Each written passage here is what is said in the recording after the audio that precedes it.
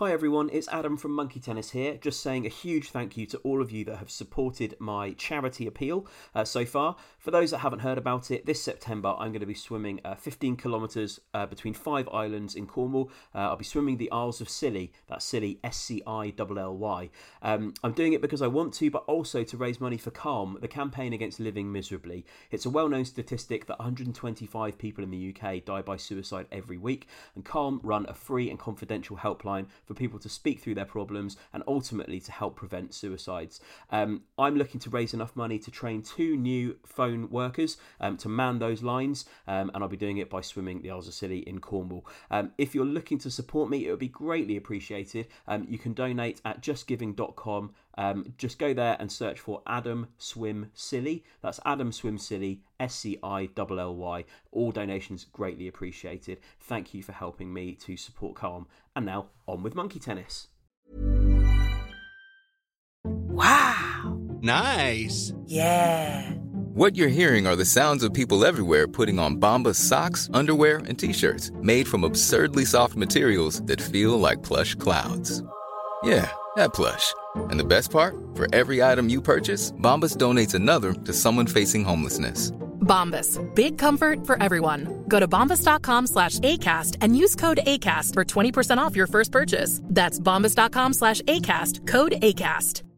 One size fits all seemed like a good idea for clothes. Nice dress. It's a T-shirt. Until you tried it on. Same goes for your healthcare. That's why United Healthcare offers a variety of flexible, budget-friendly coverage for medical, vision, dental, and more. So whether you're between jobs, coming off a parent's plan, or even missed open enrollment, you can find the plan that fits you best. Find out more about United Healthcare coverage at uh1.com. That's uh1.com. I must complete the journey that my father never could. I must do it on foot. Can't remember why. It will be called The Footsteps of My Father Walk. My home isn't insulated. Monkey tennis? Heathrow is just an absolute tit of an airport. Quite simply, cows. Monkey tennis? With her stupid Ewok head. Plant one on him, Nosey. Love you, AIM. Monkey tennis? A total wazzock of a guy. Infinity, the final frontier. Monkey tennis? We will talk about it now, Mr. Nichols. Monkey tennis? Motherfucker. Gary Wilmot. Okay. Sue Cook. Okay. Dale Winton. Okay. Monkey tennis? Oh, fuck off, Nick. Hello once again, friends, and welcome to Monkey Tennis, the Alan Partridge fan podcast, where we are trawling our way through Alan's Nomad. I'm Adam Brooks, and I'm joined by Tom Dark. The old parlour game of patting your head and rubbing your balls. Nick Alder. Don't get me wrong, I have no axe to grind with or at the elderly. And Tom Stab. Later today, I'm absolutely going to rinse her on TripAdvisor. Great.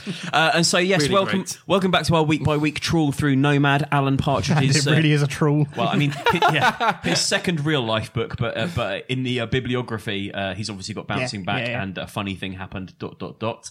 So we are passing the baton. Nick was at the helm of the last few episodes, but he's now passing it to resident expert Tom Dark. Thank you very much. Nick, can I just say you've done a really great job over the past couple of weeks. Really enjoyed being on that journey with you. It's been really great. Great. So I just need to uphold that level of level of entertainment. Okay, Should be a challenge. Yeah, it should be fine in theory. So we'll start with a quick chapter synopsis. I'd say this is a tangential chapter. We leave the story of Alan's walk to get more background on his father. This is very much Alan trying to highlight a difficult upbringing that he's talked about in the past. I'd say it doesn't really paint his father in a great light. Makes a big deal of Alan's father being quite a hardened man, perhaps because he fought in the war, but Alan puts the main emphasis on it being because he had an unusual name.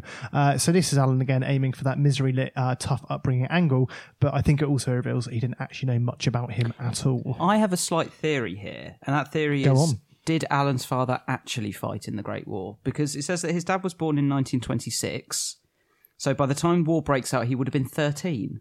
Do you remember lots of people lied about their age to join the war? But 13? People lied about their age to join the war. I don't think you could have a 13-year-old signing up as an 18-year-old I think to be you'll in the find war.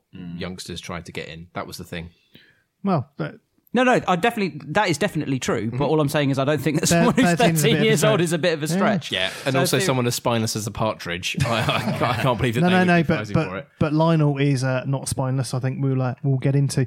So let us start with the chapter title reference. Did anybody get what that's referencing? Yes, I believe it's a reference to the XTC track "Making Plans for Nigel." Yes, Adam.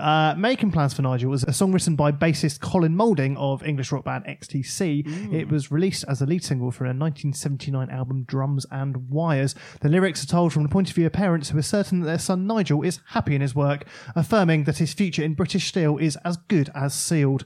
There is an extra link between XTC and Alan. Can anybody guess or name what it is?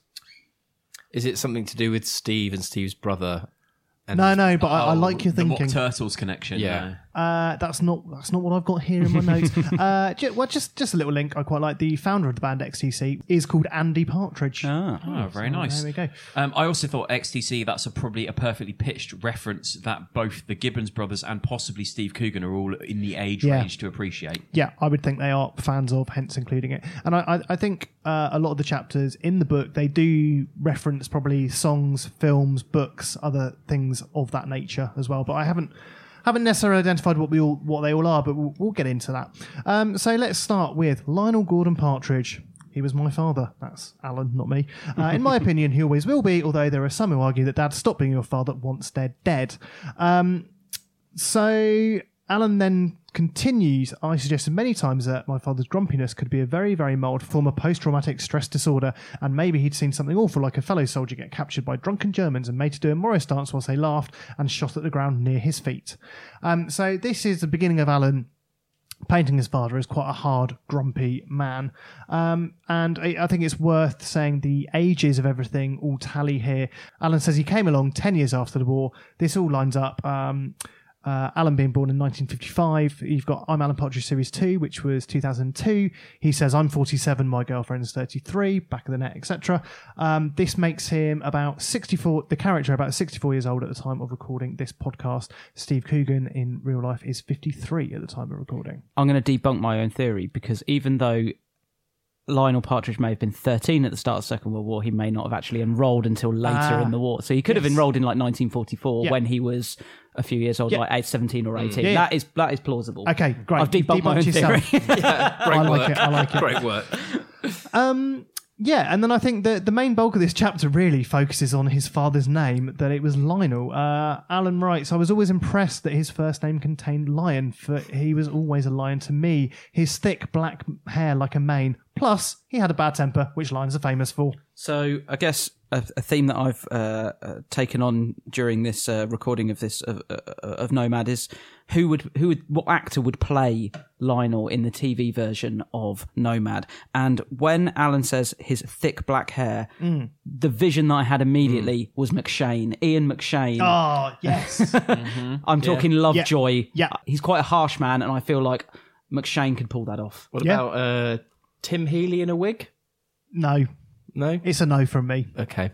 I feel like there are two actors in the frame here. One is the person who played Alan's reenactment of his father, and then perhaps a separate, a more diminutive actor who would play the actual father. So I'm imagining some sort of Greg Davies for Alan's imagination of his father, but then like Nigel Havers, 7 foot tall. But I feel like the reality of his father is very much more of a Shane Ritchie sort of character.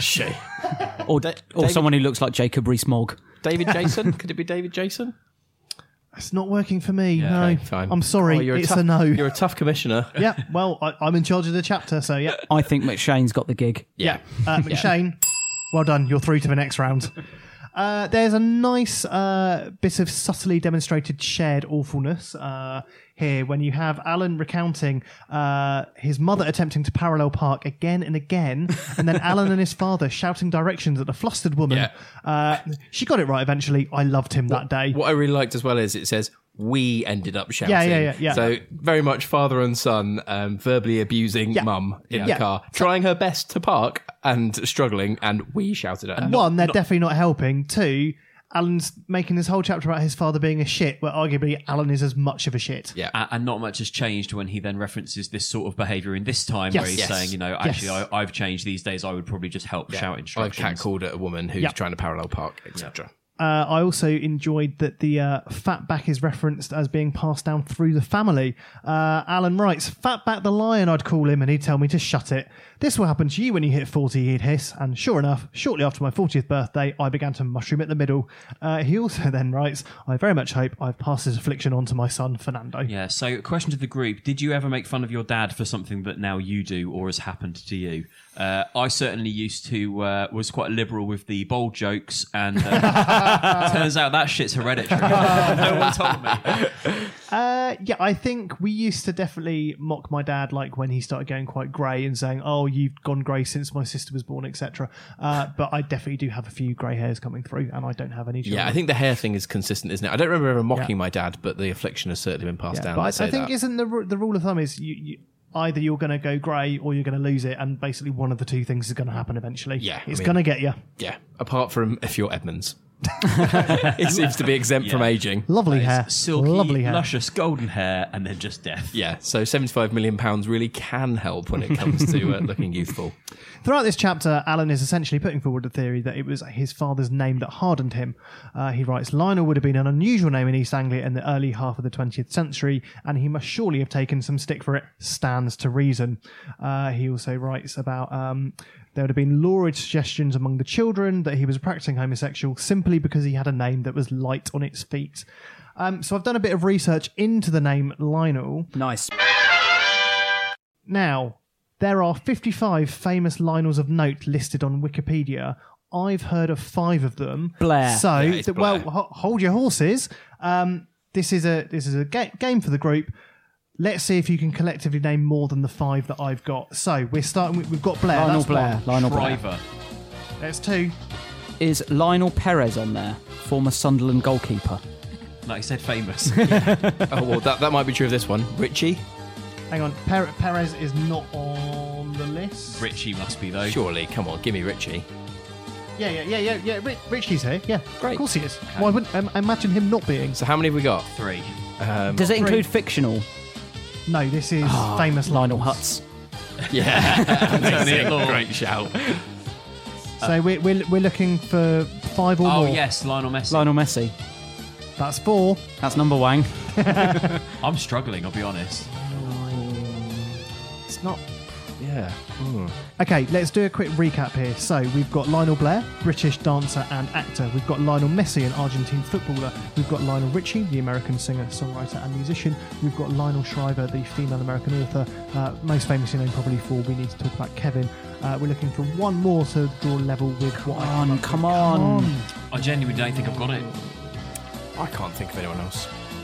Okay, shall I just... Yeah, go on then. Okay, the 5th one that I had was Lionel Bart. That's the British composer. So he wrote Oliver. He actually wrote the theme for From Russia With Love and also Cliff Richard's Living Doll.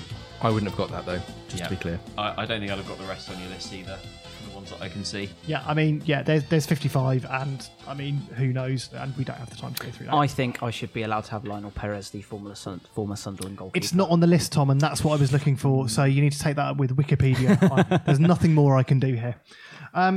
Delving more into the popularity of Lionel as a name, I looked into data from the Office of National Statistics.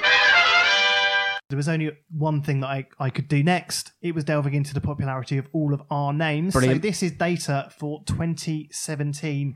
Only. 2017 only. Right. Okay. What do you guys think is going to be the order of popularity? So we're looking for Thomas's, Adams, Nicholas's, Jed's.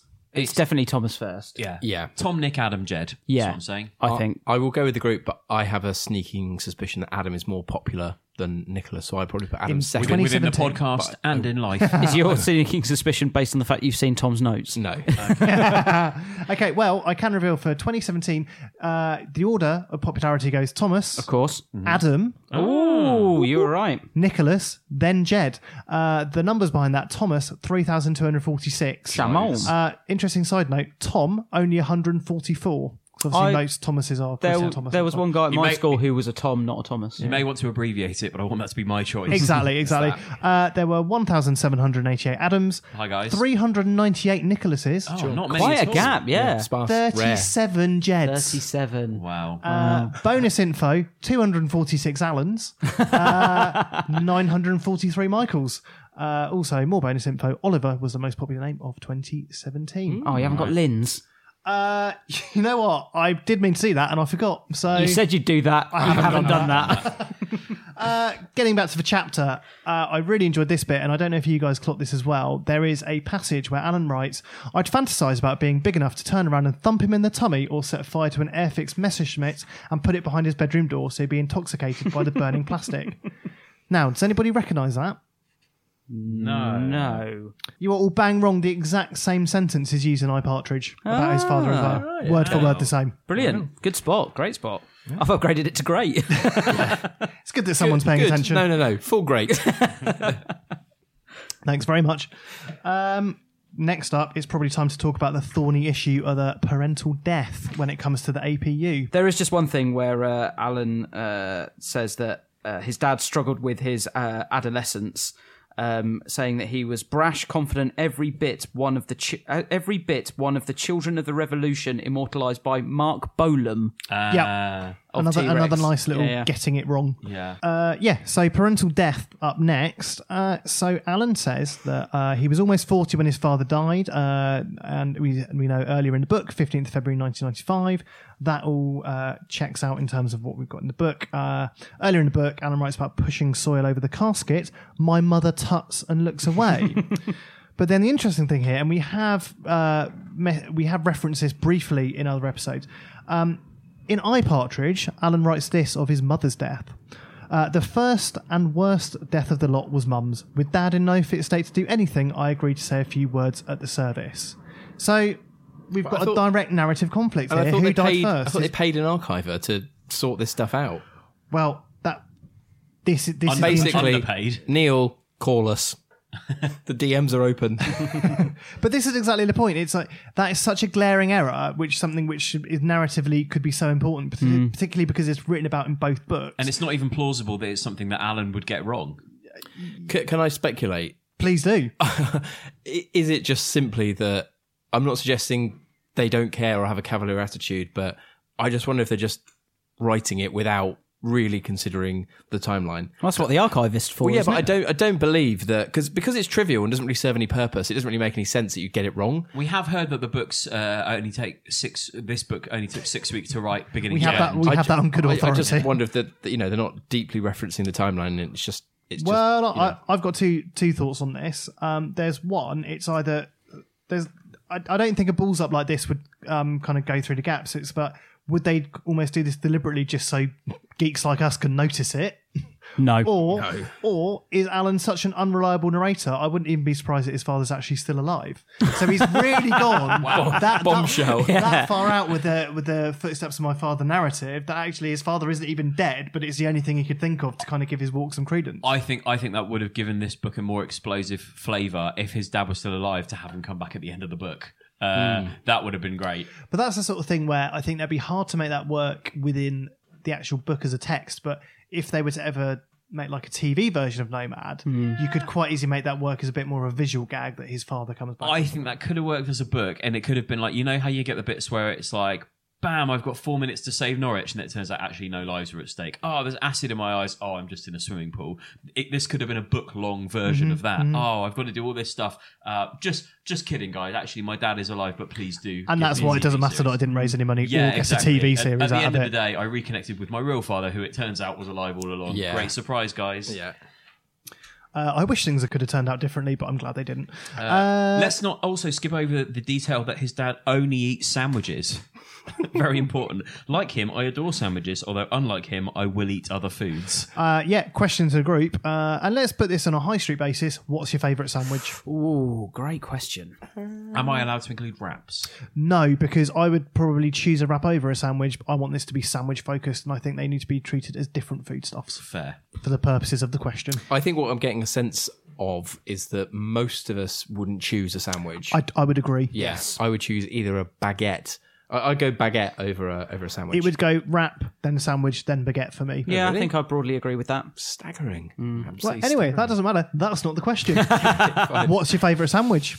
Favourite high street sandwich. Okay, I would probably, even though I am trying to eat less meat, go for the Super Club from Pret, or Ready to Munch, as Alan would call it. Great. Adam? Tom? I can't narrow it down to a retailer, but I think I am a fan of a New York deli, like a pastrami and pickle mix. If you're talking all time, Eat, which basically barely exists anymore, it's been absorbed into Pret. They used to do a very good prawn cocktail sandwich.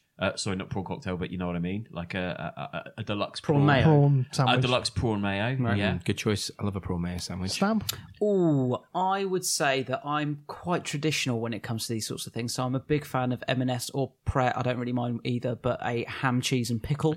But also, if I'm feeling kind of basic. Yeah, no, but I do a great ham, cheese, and pickle though. Yeah, elevated it to an art form. It's basically like a ploughman's in a sandwich, and I love a ploughman's. And then if I'm feeling a little bit, my absolute guilty pleasure, and this really is a guilty pleasure, is the M&S ham and mustard mayo sandwich. It's the cheapest option, and it's a bit of a guilty pleasure. A cheap ham and mustard sandwich is good. Yeah, good choice. So wrong, it's right. Yeah. Exactly. Don't fight it. I'd say it's a bit of a good pleasure as well. There is an M&S. I think it's like their club sandwich, but it's like a triple. Oh, it's dry. So it essentially has that sandwich. No, it's basically got a moist maker built in. It's great, but it's a guilty pleasure, and I wouldn't have it very often. What I would say about my ham and mustard mayo sandwich from M&S is that I like to pair it with some salt and vinegar crinkly crisps and put those crisps in the sandwich. Or the cheesy Wotsits that they do in M&S. God, also, do you know what I love about what I also love about that ham and mustard sandwich is it isn't like butter and mustard buttered on separately. It's a butter mustard mix that's just layered on, and it's genuinely delicious. You're listening to Snack Chat with Nichols. You get a buttery mustard. What I like most about this buttery segment, mustard paste. A buttery mustard paste. Is that your grinder name? What I like most about this segment of the podcast is that I feel like we've rattled through with a level of respect to the fact that thousands of people will have to listen to this. It's really the important stuff. Really enjoyed that. That was great. Yeah, great chat.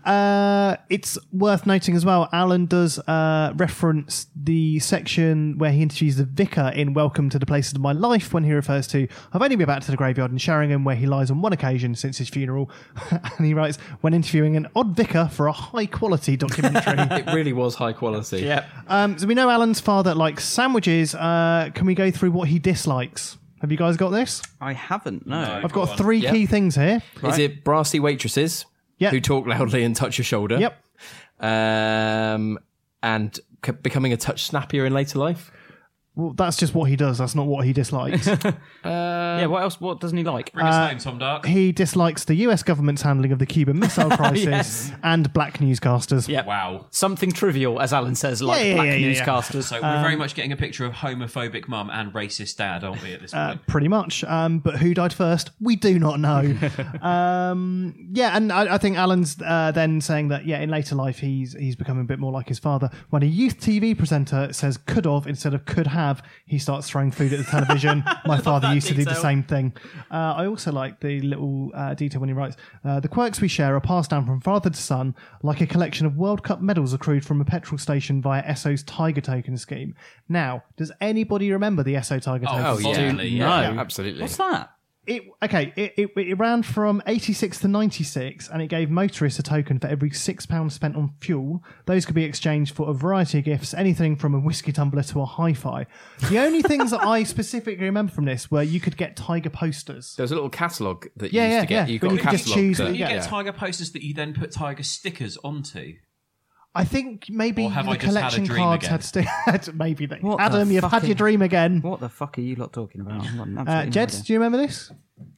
You don't need to pick up the mic. Just say yes or no. Yes, I do. I think Adam was thinking of the Frosties promotion. I would never have eaten Frosties, Jed. That is an absolute nonsense. Yeah. Calling bullshit on Adam, that. You're kidding yourself, mate. Yeah. Let's add that to grim.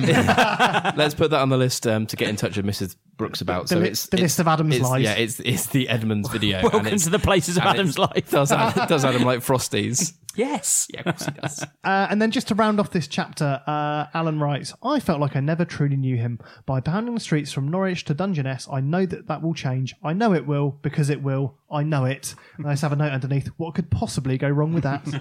Let's find out. Let's continue to chapter 18, County Borders.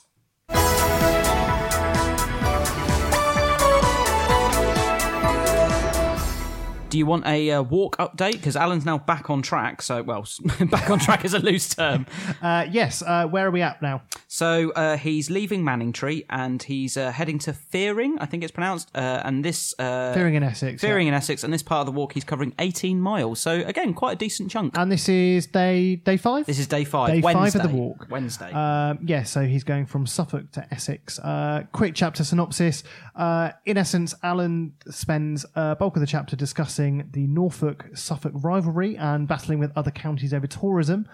He dwells on Norfolk inbreeding stereotypes, which we will do a deep dive into, don't worry. Nick was looking worried. Yeah, I was genuinely worried we wouldn't there. There's some jam bomb appreciation and Braintree towards the end of the chapter, encountering a large crowd, which turns out they might not be there for him. So any highlights this chapter to start us off with?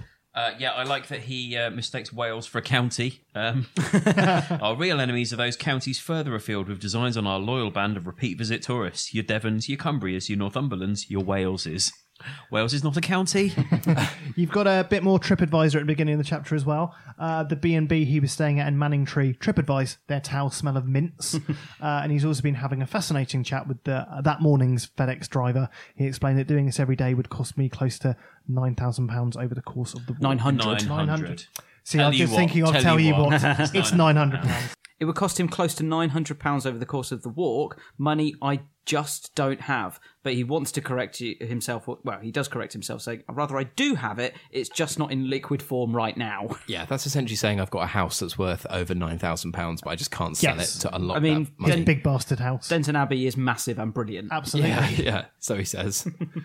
I think it's time to delve into Norfolk and inbreeding. Who's with me? Finally. Can't believe it's taken this long. Always. All right, so I found a brilliant article from The Telegraph from August 2006, and the headline for the article is thus: Norfolk folk are sicker because they are inbred, says local MP Dr. Ian Gibson. Wow. And then there's a quotation, people in Norfolk are quite inbred. And I think I should probably give the context and read a bit more from the article. Yes, please. For years, country folk in Norfolk have been the butt of jokes, suggesting that incest is rampant in the county. Now, one of its MPs has caused uproar by stating publicly that people in Norfolk are inbred. Dr. Ian Gibson, the Norwich North MP and former chairman of the Commons Science and Technology Committee, proposed inbreeding as a reason for the high incidence of diabetes among children in the area. Jesus.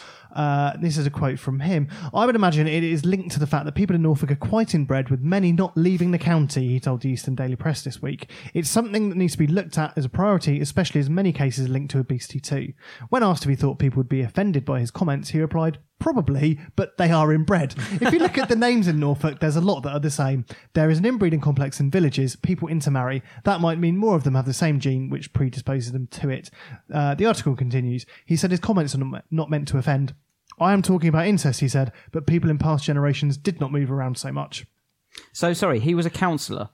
Yes, and he was the chairman of the Commons Science and Technology Committee. He's the local MP. I assume he's not anymore. Well, clearly not up for re-election. This feels like a missive from someone who's on his way out. Zero fucks given. Or possibly just trying to defer from some other reason that people in Norfolk might have a high incidence of diabetes. Yeah. Maybe he's been lobbied by sugar people. To say, can you find another reason for the diabetes in this town? Allegedly, those possibly. bloody sugar people. When researching this, I found a great little comment on Reddit.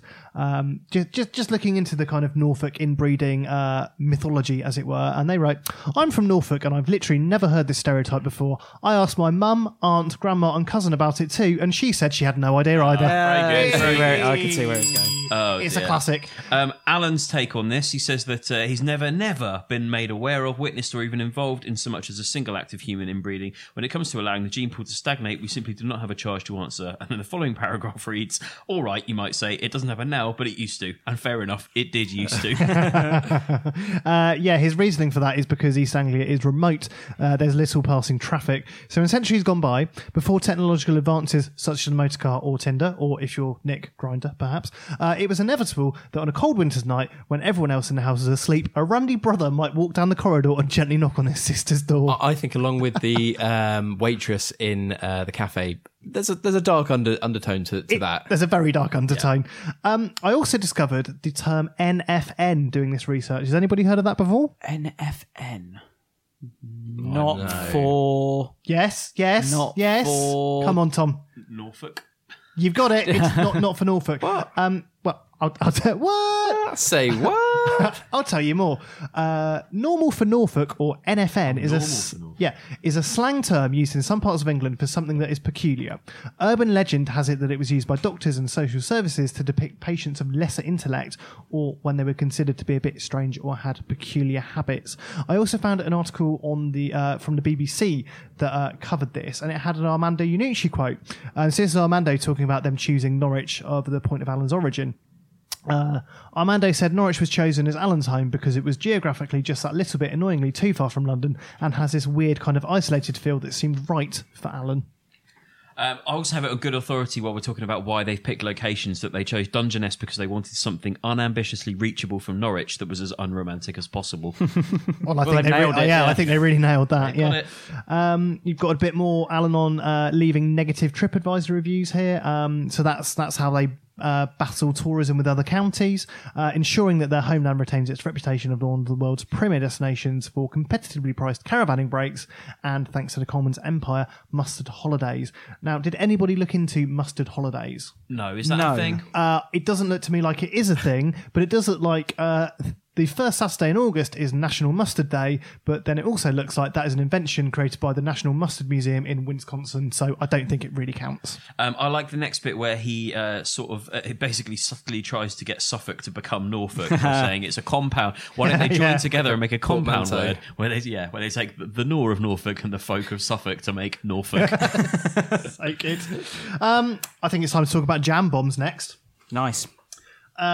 So in Alan's walk to give him energy, he's prepared his own take on the glucose sachets now favoured by endurance athletes and bin men with particularly long rounds. His comprise a spoonful of jam tightly bound in cling film. He calls it the jam bomb, not to be confused with the French word jambon, meaning ham. So Alan essentially gets caught up in a bout of short-term jam dosing. He feels a brief high, followed by a sustained period of extra energy. When the slump comes, and it will come, he'll simply repeat and continue. He saves the first controlled explosion of a jam bomb in his mouth for 40 minutes. He's knackered after 40 minutes. God, I need some jam. Yeah, I did enjoy this. 40 minutes of walking. Essentially, most athletes, say if you're running, you store 300 to 500 grams of glycogen in your cells when fully fueled, which equates to you should be able to run for about 90 to 120 minutes before you start depleting your energy stores. But Alan's walked for 40 and he's already in dire need of a glucose already hit. On the jam bonds.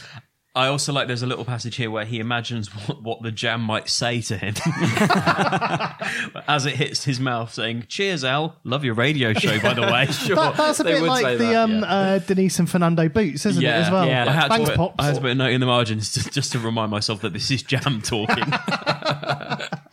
I really enjoyed the lines. In an ideal world, they'd be taken on an as and when needed basis, but because they're one of the nicest things ever made, this is impossible. Unsurprisingly, Alan hits a slump quite soon after. He staggers into a church where there's a service going on, lies down and tells the vicar to shush before falling soundly asleep. I feel like in this scenario, jam is basically the methadone to Toblerone's heroin for Alan, isn't it? Yes. It's very much a lower dose, but still the same effect. So arguably, is Alan not necessarily a chalk addict, but a sugar addict? I think he takes what he can get at this point. The devil takes many forms. He knows he can't touch the chocolate. By my calculations, he's gone into the church to have that sleep. He's been walking a maximum of about 50 minutes. Yeah, without a backpack either. And he's eating all of his jam. I enjoy the line, every step is like wading through, I don't know, treacle, as if he's just invented that idea. And interestingly, it goes, I don't know, treacle, fibogle, whatever. Fiber gel. What? Oh, fibre. I see what he's done there. But then, interestingly, in the audiobook, there's a little extra bit added. So Steve adds camembert, warm camembert, like that. That's just added into the audiobook. So I wonder if some of those additions are Coogan literally improvising as well. I reckon they probably are. Instead of going, guys, I'm going to add this line in, it's literally as a recording, he's just... Yeah, he's just doing it. Yeah, and I think by sort of chapter 18, he's probably just keeping himself amused. Good to know. Okay, so where are we up to next? So Alan's about to approach Braintree. But yeah, I think one of my favourite lines from this chapter is when he writes, the old parlour game of patting your head and rubbing your balls. That is definitely that well-known parlour game. That is definitely not a parlour game. Oh, Stab's reenacting it now. That's good to see. You looked. Can you not? So yeah, approaching Braintree, Alan starts to notice crowds. It says lines of people are thickening like a lorry driver's arteries. What's going on here today? A marathon, perhaps? An LGBT parade? A marathon's probably more likely given the part of the world we're in. I'm surprised that Alan throws in the LGBT parade thing in there. I'm surprised he knows what LGBT is. Yeah, that's a good point. It might only be for Nick and I's benefit because we've got the paperbacks here, but do we need to talk about Figure 1? Does this appear? I think it's in the hardback. Oh, it does appear in the hardback, but not on the audio. But not in the audio, obviously, yeah. So this is effectively a very basic spreadsheet. Very basic. Tabulation. So you've got three rows. And this is the second time he's explained how walking works in the book. Yeah. So it's just, it's literally where your arm and your leg should be each position in walking. But crucially, I think the thing we've probably all zoned in on is that it's copyrighted by Pear Tree Infographics 2016. And what I love is that, like in this time, I think, is that Pear Tree Infographics is always responsible for what can only be described as extremely basic, like entry-level GCSE or worse. That's not GCSE standard. Tables or infographics. Alan continues in this chapter, let me be clear, this walk is not about me, and the very suggestion that I might have dreamed it all up with one eye on a spin-off range of high-quality yet affordable merchandise featuring Alan Partridge is offensive. I think we all know the opposite is true. I always enjoyed, we'll leave that kind of ugly careerism to the likes of Tony Robinson. Now, Tony Robinson is also referenced in this time as well, when Alan was not allowed to touch the documents in the library.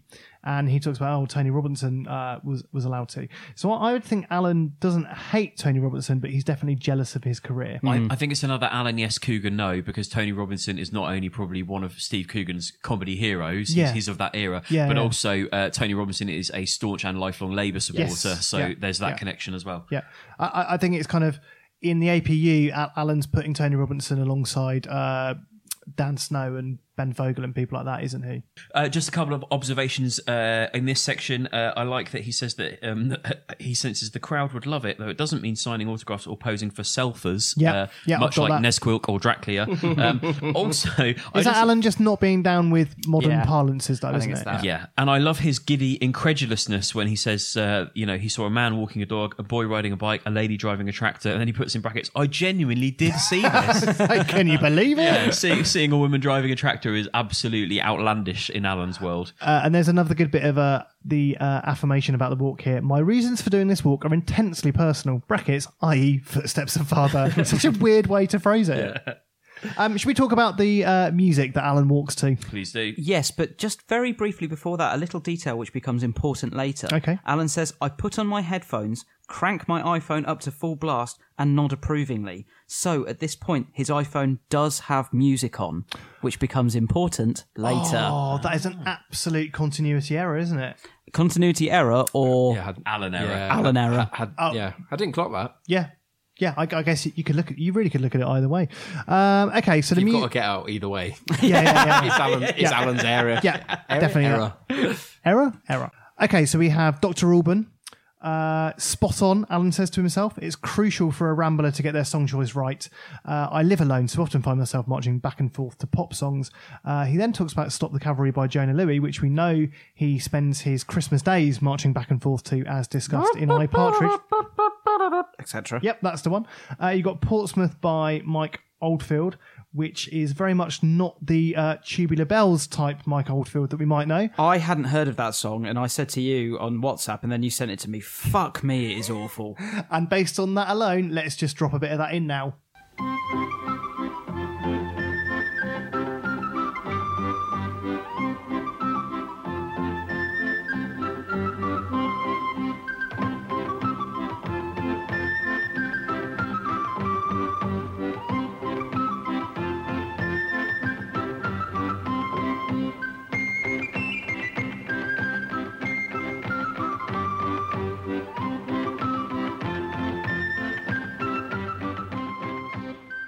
Yeah, it's all a bit hey nonny no, isn't it?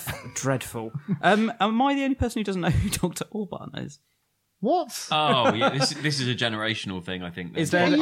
I don't know it. Don't you? This is absolutely be real. Absolutely, this came in the tidal wave of high energy European disco music of the early 90s. Probably why I don't know. Along with things like It's Two My Life. Unlimited, Wigfield.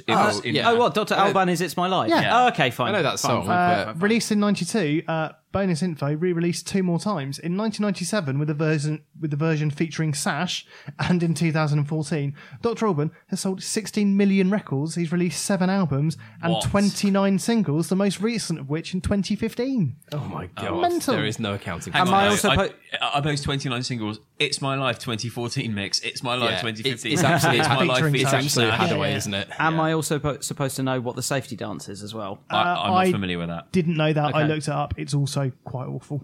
But there is one other key piece of music we need to talk about here, which is Float On by Modest Mouse.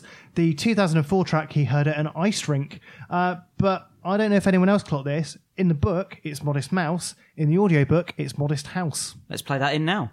But as marching songs go, you cannot beat Float On by Modest House, brackets, a 2004 track I heard at an ice rink.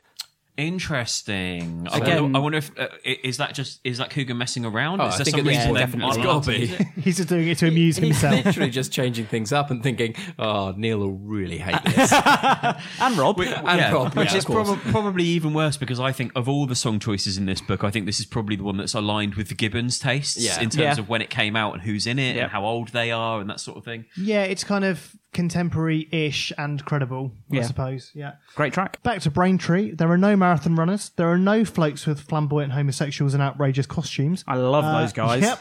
And I note there with Alan saying I love those guys. Perhaps a little more than Alan wishes he did. Also, just quickly wanted to throw in that he said that he likes Modest Mouse because the singer sounds like Brian Ferry, who he knows from Tory party fundraisers. I thought that was good because obviously Brian Ferry featured in a comic relief with Alan before this book, so perhaps this is tying that all together as well. And that's probably a bit of a Coogan yes, Partridge no, or whatever we're calling it as well. Yes. And at this point, it's the first mention of Dave Clifton. It really is. And a message for Dave to stay sober. Because he is, and I quote, "You're a good man, a big-time sauce junkie." Whatever people say, you're a good man. So, Stay sober. So at this point, Alan is thinking the crowds in Braintree are obviously there for him, but Alan hasn't publicised his walk, but maybe someone else has. So he's come to the conclusion that Dave Clifton, who he says was his arch enemy in the late 90s and early noughties, would have perhaps done this. So Alan jogs out, and I really enjoyed all these descriptions. I do a little jog and pretend to play an imaginary cricket stroke into the crowd, then cap it off with a laugh and a get out of here wave. Then I do a series of rapid points at various members of the crowd while mouthing you before shouting who loves you baby. Later, a little showbiz jog to the side before leaning one way, cupping a hand to my ear, and then the other side, jog, lean, cup. I absolutely love that bit because I can really picture him doing all of it. 100%. A little detail that I didn't want to skip over was that he says he does know that Dave now considers him a friend, and then the footnote just says, indeed, he texted me last month with a message that simply said, "You are my friend," odd. And you can totally imagine Dave Clifton sort of sending that. He's in the throes of recovery from alcoholism. Yeah. That's the It's sort one of his 12 steps. Yeah, exactly. Absolutely atoning for past sins there. Favourite line coming up. I sometimes have a bit of a downer on the general public. They can be thick and uncultured. Footnote, e.g. the Great British Bake Off. So it's starting to become quite apparent that the crowd is not there for him. Alan is talking to a pair of girls dressed in denim.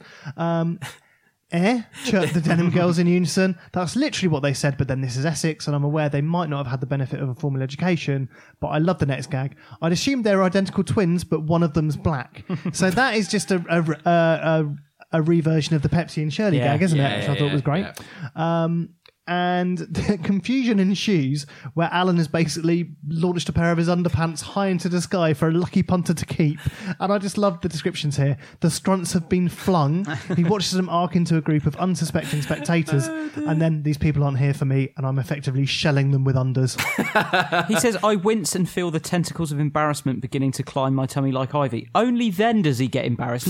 Before then, he's totally fine with chucking underpants at people. Yeah, he's been too busy focusing on the Jogleen Cup, I suppose. Yeah. So the crowd are there for Steve Backshall. We can dive into Steve Backshall a little bit, but can I just say, I didn't know anything about him or genuinely who he was before reading this. I was broadly aware of his work. Same. I also like this next section where he's talking about Steve. It's something that he does often, which is he is quite happy to sort of build up the premise around his own TV properties and himself, but he loves to dismantle the mystique of sort of TV, like the way it works. He likes to kind of be like, well, you know, it's like with Dave's fictional nightclub where he's like, well, I can hear them, I can't see them. About the women in Dave, you know, it's the same sort of thing he's now applying here. Yeah, to Steve. He wants to basically ruin everyone else's kind of media appearances.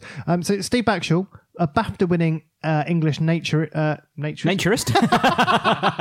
Keep that in. Naturalist, writer and TV presenter, best known for BBC TV's Deadly 60. Side note, never heard of it. Same. Have seen. It's basically a sort of creepy crawlies, alligators, sharks program. I would say aimed at the children's market. Is he kind of a British Steve Irwin? Yeah, kind of a British Steve Irwin. That's but fair. Not as knowledgeable about. Well, I guess he is kind of knowledgeable, but not to the level of Steve Irwin being an expert in animals. I wouldn't like to speak to his knowledge. Yeah. He's worked for National Geographic and the Discovery Channel. He has published 3 novels for children and several non-fiction works. Now, there's a great bit in his Wikipedia entry which I thought was very Alan-esque. Backshall's parents worked for British Airways, and he was brought up in a small holding in Bagshot, surrounded by rescue animals. He studied martial arts in Japan for a year, getting a black belt in judo and a brown belt in karate. Brackets, citation needed. He is also fluent in Japanese. I thought, he's written that himself, hasn't he? More like Swallow, who does kendo with Chan. And there's another great bit when I thought this really nails why Alan dislikes him, because essentially Backshall could make something like The Footsteps of My Father work. In 1997, Backshall attempted to walk solo across the western half of New Guinea. He was in a rainforest for 3 months, but was ultimately unsuccessful. He then had an idea for a series, bought a video camera, and went to the jungles of Colombia, where he made a pilot which he sold to the National Geographic Channel, which employed him in 1998 as its adventurer in residence, and he spent 5 years as a producer and presenter. So he's essentially nailed what Alan is struggling to do, just walking across a couple of counties in England. Mom deserves the best, and there's no better place to shop for Mother's Day than Whole Foods Market. They're your destination for unbeatable savings, from premium gifts to show-stopping flowers and irresistible desserts. Start by saving 33% with Prime on all body care and candles. Then get a 15-stem bunch of tulips for just $9.99 each with Prime. Round out Mom's menu with festive rosé, irresistible berry chantilly cake, and more special treats. Come celebrate Mother's Day at Whole Foods Market. Ready to pop the question? The jewelers at BlueNile.com have got sparkle down to a science with beautiful lab-grown diamonds worthy of your most brilliant moments. Their lab-grown diamonds are independently graded and guaranteed identical to natural diamonds, and they're ready to ship to your door. Go to BlueNile.com and use promo code LISTEN to get $50 off your purchase of $500 or more. That's code LISTEN at BlueNile.com for $50 off. BlueNile.com, code LISTEN. Hey there, it's Michelle Norris. I'm host of a podcast called Your Mama's Kitchen. When I travel, I'm usually looking for a way to find a taste of home when I'm not at home. And one of the things I love to do when I am at home is entertain. And Airbnb allows me to do that. When I was in California recently, I rented a house that had a great kitchen. And when we were sitting around the table, we were all thinking, we're in someone else's house. Someone could be in all of our homes as well. If you have a home, but you're not always at home, you have an Airbnb. Your home might be worth more than you think. Find out how much at airbnb.com/host. Alan says Backshaw's core audience can only take him so far. He's marooned in the no man's land between Bear Grylls and Terry Nutkins. Yeah, that reminded me of the comment. I think it was about, who's the guy that hosts Good Morning Britain? Eamon Hope. Piers Morgan. Piers Morgan. Piers Love you, Aim. Yeah. Stranded in Thick Alley. And concluding this chapter, Alan writes, I made a quick foray into the crowd to collect my undies. Sorry, thanks, quick, bye. Have a quick altercation with a middle-aged woman and continue south. What I liked is the footnote tells you more about what happened here, and I think this works really well in the audiobook because they just flow from one to the other. So the footnote, 76, the pants weren't dirty, they were unwashed. Big difference, sweetheart. The footnote 75, the one before, isn't in the audiobook. What about Steve's tendency to be a bit squeaky when he's doing a piece to camera? Yeah, not in the audiobook. Don't know why. He is a little bit squeaky. That's fair. That's a fair assessment.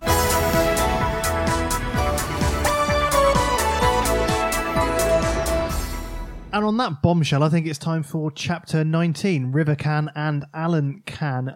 Tom, can you give us an update on Alan's journey here? Yep, so he's kicking things off in Fearing, and he's heading towards Chelmsford, covering 15 miles. And this is day 6. Day 6? Thursday, day 6. Day 6. So that explains the title of the chapter, because River Can is a river in Essex where he is, correct? That is correct. Mm-hmm. It's almost like Adam's done his research. So this chapter opens. Alan has had a wake-up call that he hadn't asked for.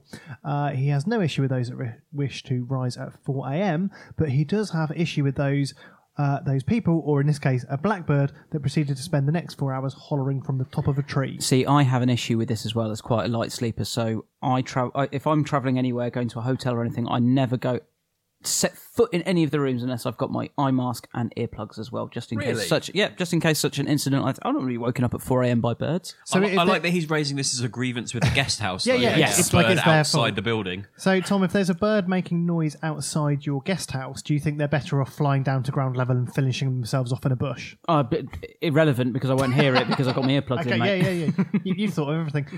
So this chapter is not a massive chapter. This is basically where Alan decides that the walk is now going to be for charity. There are a few questionable views shared on charities, and Alan also comes up with a slightly misleading way to raise his funds. And lest we forget, not a few chapters ago, he was railing against charity. He really was. Not 100 pages ago, dedicating an entire chapter to why it definitely wouldn't be for charity. And he'd been very clear on that. I enjoyed, he writes, his father would have reached here in about 90 minutes, whereas it's taken me 6 days as well. Should have just driven it, mate. But that's not the point. It's a bit more TripAdvisor gold here. She's dug her own grave there because later today I'm going to absolutely rinse her on TripAdvisor because she's not going to give him a half night's rate for the bird making noise in the morning. Rinse is quite a modern term for Alan. I think it works because it's funny, but there's definitely some Americanisms and some slang in here that you wouldn't expect from earlier Alan. Alan writes, I don't remember if I'd mentioned I'd be raising money for the needy, but I am. It's something I had long in mind before yesterday's run-in with the sport relief mob. As we say, he's explicitly said the opposite. Let's take a quote from chapter 5. The walk itself must not be for charity. I was certain of that. Alan lists a few charities as well. There's Help the Aged and Bernardo's, even charities for animals, supported by the growing number of people who haven't got their priorities right. Hashtag animals. He was an animal liker a few chapters ago as well. He was. So his chosen charity is the Alvin Weinberg or maybe Weinberg Foundation, which is a genuine thing. Basically what he writes in the book is real about it. It was founded in 2011, the world's first pro-nuclear charity with an ongoing mission to support the safe and sustainable use of nuclear energy. It looks like it actually ceased in 2015, so clearly Alan failed to raise enough funds to keep that going. But they do. They have an archived website that says they were dedicated to advocating for next generation nuclear energy, supporting development of clean, safe and sustainable energy supply for all. But as we go on to learn, there's not enough space for Alan to write the full name of that charity on his bucket, so he just goes with Alvin's Foundation. Some of that money might have been donated because people assumed Alvin was a little boy with leukemia. He's raised 60 quid and that's going straight in his back pocket, isn't it? Absolutely. Also, there's something telling there. He says it may be donated because people assumed Alvin was a little boy with leukemia. Well, they might have assumed that Alvin was a little boy who was ill, but if they assumed it was leukemia, that's because Alan's given them that very specific detail. Yeah, exactly. Has anyone else got anything more for chapter 19? Nope. All right, let's move on to chapter 20, Tilbury and the blood of my heel.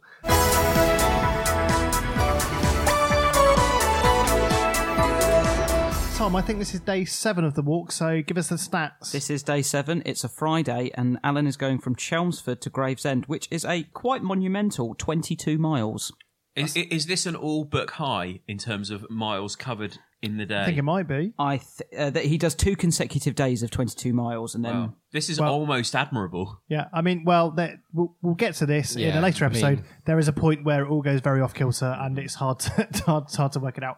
Quick synopsis on this chapter. Alan reaches the banks of the River Thames. He celebrates this with some wafer-thin ham. It turns out Bill Oddie is with him. He bumps into a one-show outside broadcast. Steve Backshall features again and decides to join in, where there are consequences. Just going back on the ham, he says that he celebrates in fine style with a pack of wafer-thin ham from Asda. Surely Asda is not brand Partridge. He wouldn't buy ham from Asda, surely. Maybe it was the only one that was available. Yeah, he does also think that the best cheddar available is Tesco Finest Cheddar. So it is good cheddar. It is good cheddar, yeah. It is very good. good. Just had to say that. I think realistically, Alan's level in terms of consumer produce is probably the high end of an average supermarket.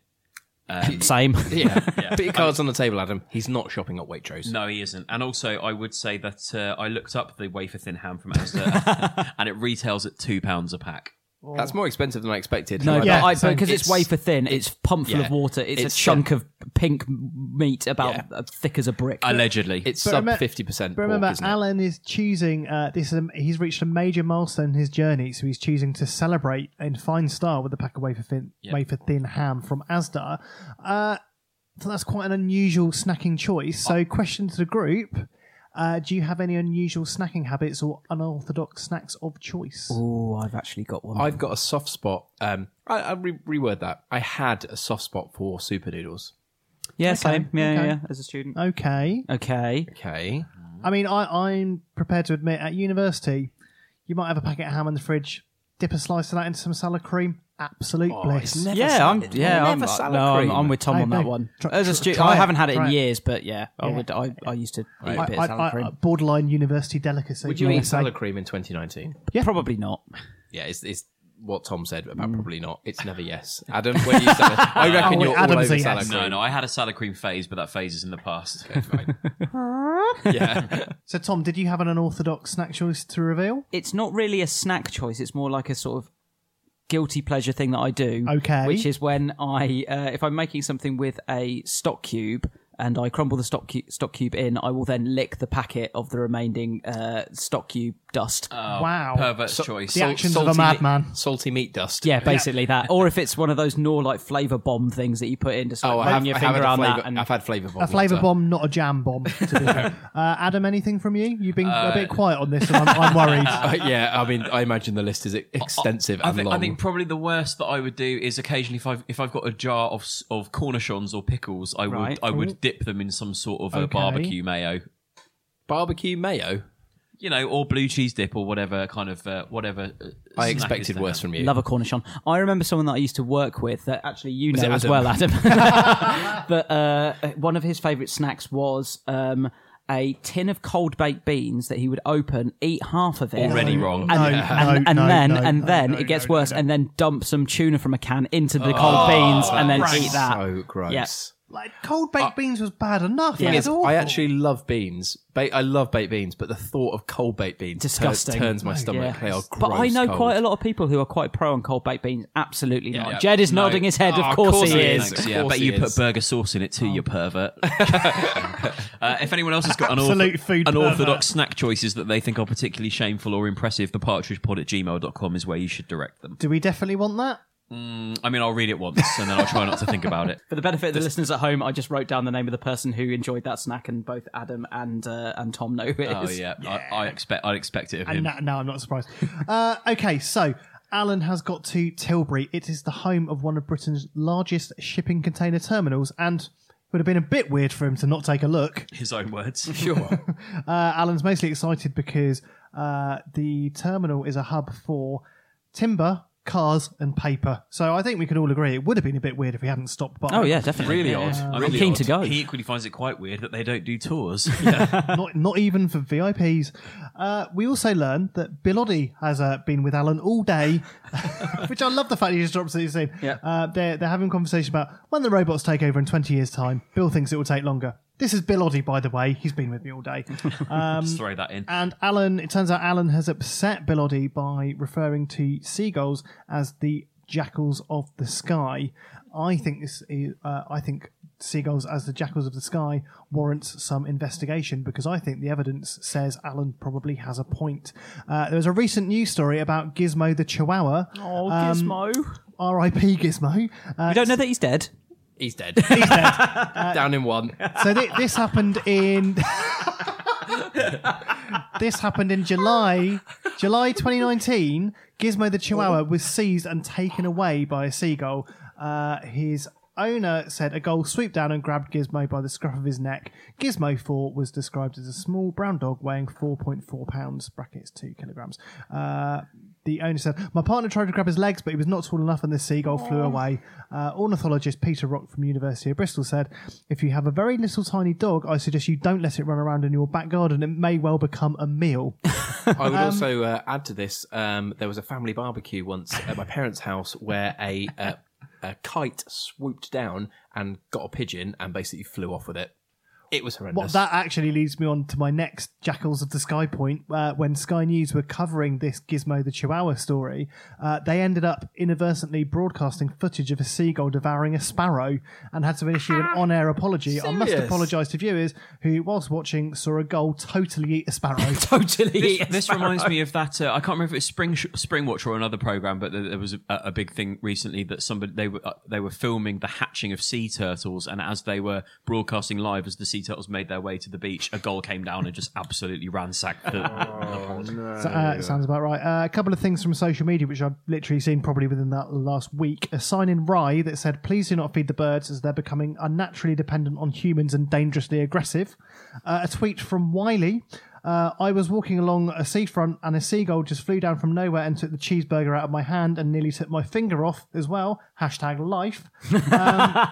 There's a great video on Twitter that's been doing the rounds where there's a couple of guys in a pub watching seagulls steal food from people and absolutely loving it. I think we should share that on the socials. It's quite amusing. The other news story that I saw recently, because this has been happening more and more, is deterrence to stop the seagulls stealing food is apparently to stare at them in the face. That was literally my next point. Okay. Yeah, that is a study has been done into that. So experts at the University of Exeter recommend if you stare at a gull, it will discourage it from feasting on your food. So I think we can actually agree that they are the jackals of the sky. Alan has a point. Question to the group. Have you ever personally had an altercation with a seagull or any good seagull stories? I've been dive bombed for ice cream before, and Great. Love it. I got a pasty from a shop in Padstow, in Falmouth, sorry, and they said there's a big sign on the window saying do not leave your pasty out in the open. It will be dive bombed as soon as you leave the store. So I covered mine. The person behind me disregarded the sign, and they literally got their pasty smashed out of their hand within about 2 seconds. Now, Nick, you lived in Brighton for a few years, so you must have some good seagull stories. I have quite a few seagull stories. I'm just going to give Let's you... just have the best one. The best one would be we had 2 baby seagulls living on the roof. Baby seagull. Baby seagull. And our neighbour threw fish at them to try and feed them, but missed and absolutely pelted the garden and the back of our house in fish. And genuinely, when we realised this was the case, the garden was literally full of flies, and it was absolutely disgusting. I did continue to feed the baby seagulls cat food throughout the week and left them a little saucer of water to try and help mother them and bring them to life. So basically, I do have 2 children. Did it and work? They are baby seagulls. Yep. Once they were up to full strength, they flew straight over to Gizmo's house, and the rest is history. So what we've learned, you've made the problem worse. Oh yeah, but always feed. Didn't a seagull also shit through your open window into your kitchen onto all your surfaces? Yes, that also happened. We also had a dead seagull in the gutter. Oh God. Yeah. And numerous shittings on. I remember once being at Brighton Station and just literally feeling a plop on my head, thinking, "Oh, is it raining?" It wasn't raining inside the station, was it? No, a seagull had shat on me. In fact, thinking about it, there used to be a little coffee shop in the middle, and it got to the point where literally they had to cover up the croissants because seagulls used to jump onto the counter and just nick croissants and fly away. It was brilliant. God, I love sea eagles. Oh, they're so good. Oh, and also there is a GIF that we like, isn't there? Yes. There's a seagull GIF that is a favourite of ours in our WhatsApp group. Where it walks into the shop and just comes back out with some goods. No, there is that one. There is that one. Okay. I'll tell you what, basically, honest, the week that this episode comes out, we'll blitz our socials with all our favourite seagull-based content. Just put seagull into the gift search of WhatsApp and you'll Knock enjoy yourself it. out. Here's a tip: put in seagull and hot dog. Yeah. Oh, that one. Yeah, okay. And laugh yourself stupid. Guys, do you want to talk about Bill Oddie next? Sure. Yes. So I found there's an article from The Independent in July 2013 where they interviewed Bill Oddie about his constant partridge referencing, which I think we have touched on before. I think the bit I liked about this most was that Oddie wrote to Steve Coogan to ask about his motives. He said, "I wrote twice, in fact, and what was the response? There wasn't one. Bloody typical. When you call his bluff, Alan is not there to respond. I suppose he thinks he's staying in character."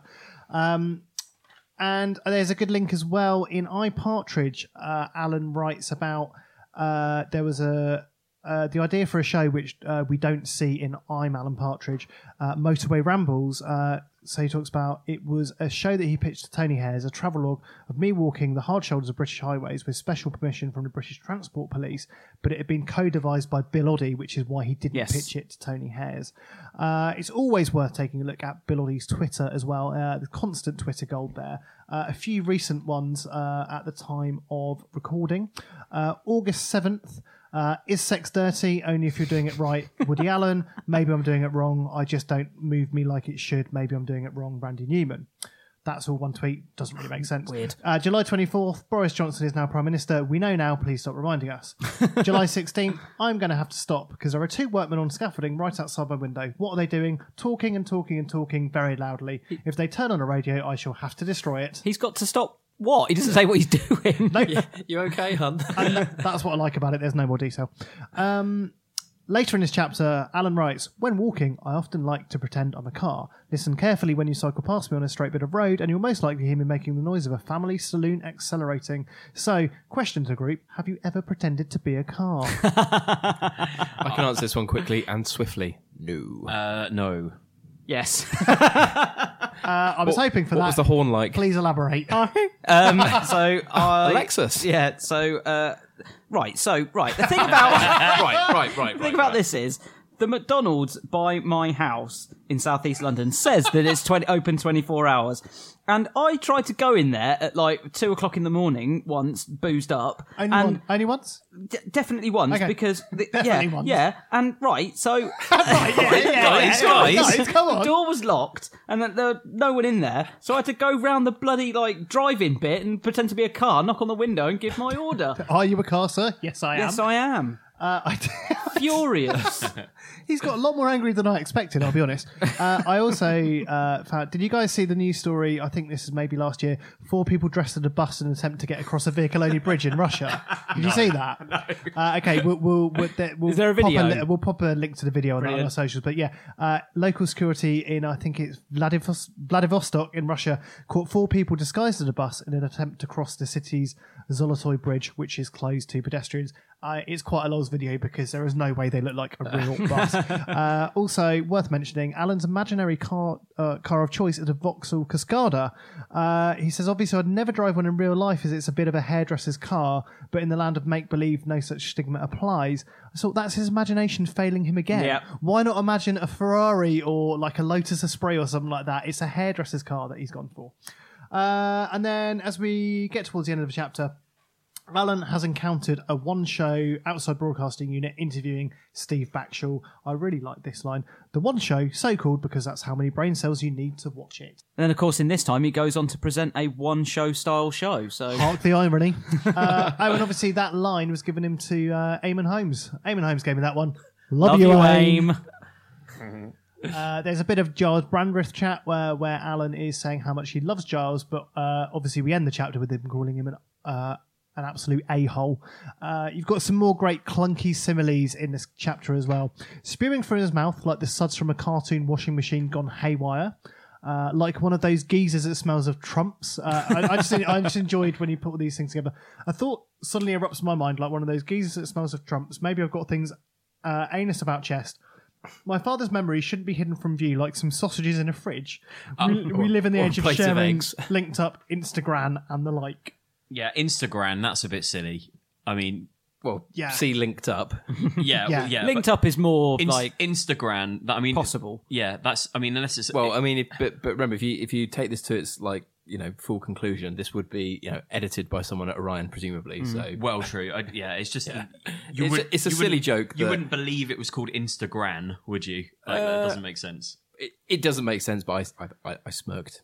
There's a little bit that I like where he kind of gets angrier and angrier about Steve Backshall, just laughing. He's beaming and laughing and smiling and laughing and talking and laughing and fundraising and laughing and being Steve Backshall and laughing. His anger at just a genuinely happy man is very upsetting.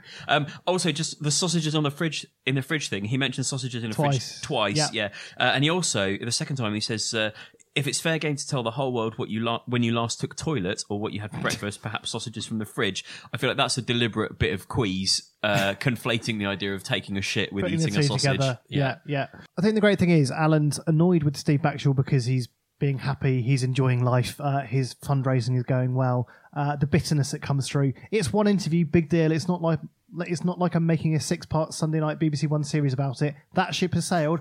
I'm fine with it. Move on. Again, it's the opposite. So to remedy this situation, Alan decides to crash the live interview to get some of his own publicity. Yeah. He opens by saying, Alan Partridge, don't believe we've had the pleasure, and putting the emphasis on pleasure so that we all know that he means the opposite. Very clear. Now he's ensconced within this live TV scenario. He says, adrenaline is flying around my body like it used to when Angela said she'd made one of her chicken pies. I love that. I also like that he's got 15 seconds or so before he becomes exhausted and has to stop for a nap in terms of the jogging around whilst he talks through the outline of the significance of his journey. And then he treads on glass.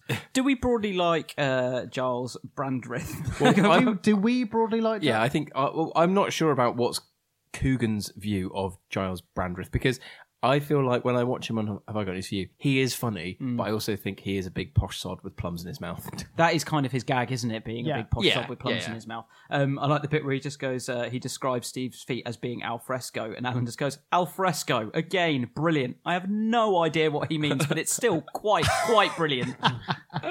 He also describes David Williams as David Williams, which is interesting because that's his actual real name. His real name is David Williams, but when he signed up for whatever the Actors Union is, the Guild, there was already a David Williams, so he changed it to David Williams. Of course, because he lists sports relief feats of endurance. So it's asking David Williams to swim open-mouthed into sewage, getting Eddie Izzard to drive 100 marathons in 100 days. A brilliant bit of slander. And this is Backshall's angle. Zola budding it around the place like a wally. I also like when he references, he's talking to, about Steve walking barefoot. He says, who does he think he is? John Lennon from the Beatles? Clearly John Lennon needs further explanation. There's also a really nice bit, just a few pages back, where he's talking about the shipping containers that he's gone to visit. And he says, what treasure lies within each container? Is it timber? Is it cars? Is it paper? That's the absolute limits of Alan's imagination, that it might be timber and or paper, but nothing else.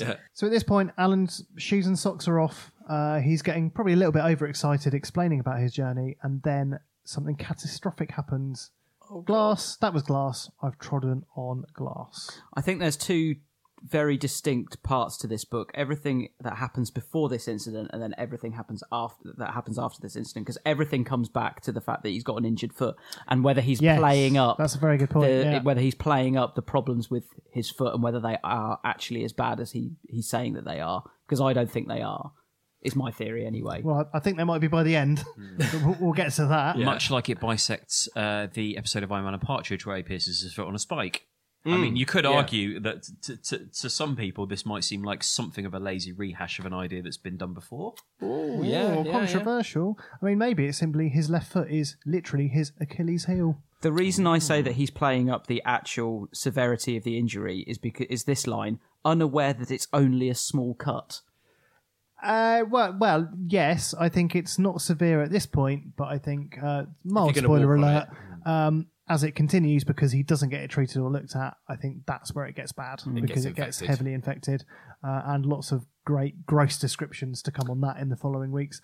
But yeah, it turns out it's the same foot that he pierced on a spike whilst hurdling some railings to rescue a corporate function. Rescue, I love it. And closing the chapter, he also says, a few years ago, I was shot in the left ankle by a madman's shotgun, teeing up the next chapter and the action that we see in Alpha Papa.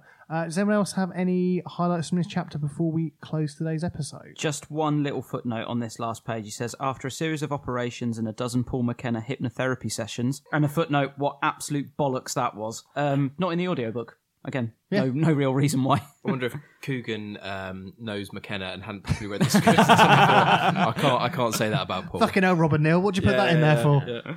Cool, yeah. So I think that wraps up chapter 20 and this episode of our journey through Nomad. Indeed. If you have any points to add or anything to comment on, Nomad or otherwise, thepartridgepod@gmail.com is the email address. Facebook.com/thepartridgepod is Facebook. Twitter @thepartridgepod. Instagram @monkeytennispod. And the Monkey Tennis hotline is 07923 600 017. We literally couldn't give you any more ways to get in touch, so please do. If you've been listening and enjoying so far, please do give us a 5-star rating on iTunes. It helps us reach more people. It must be 5 stars. It must be. Very important. And do subscribe so that you get every episode without having to faff about. That's all from us this week. Thanks so much from Monkey Tennis, the Alan Partridge Fan Podcast. Thanks and goodbye. Bye. See ya. Thanks very much.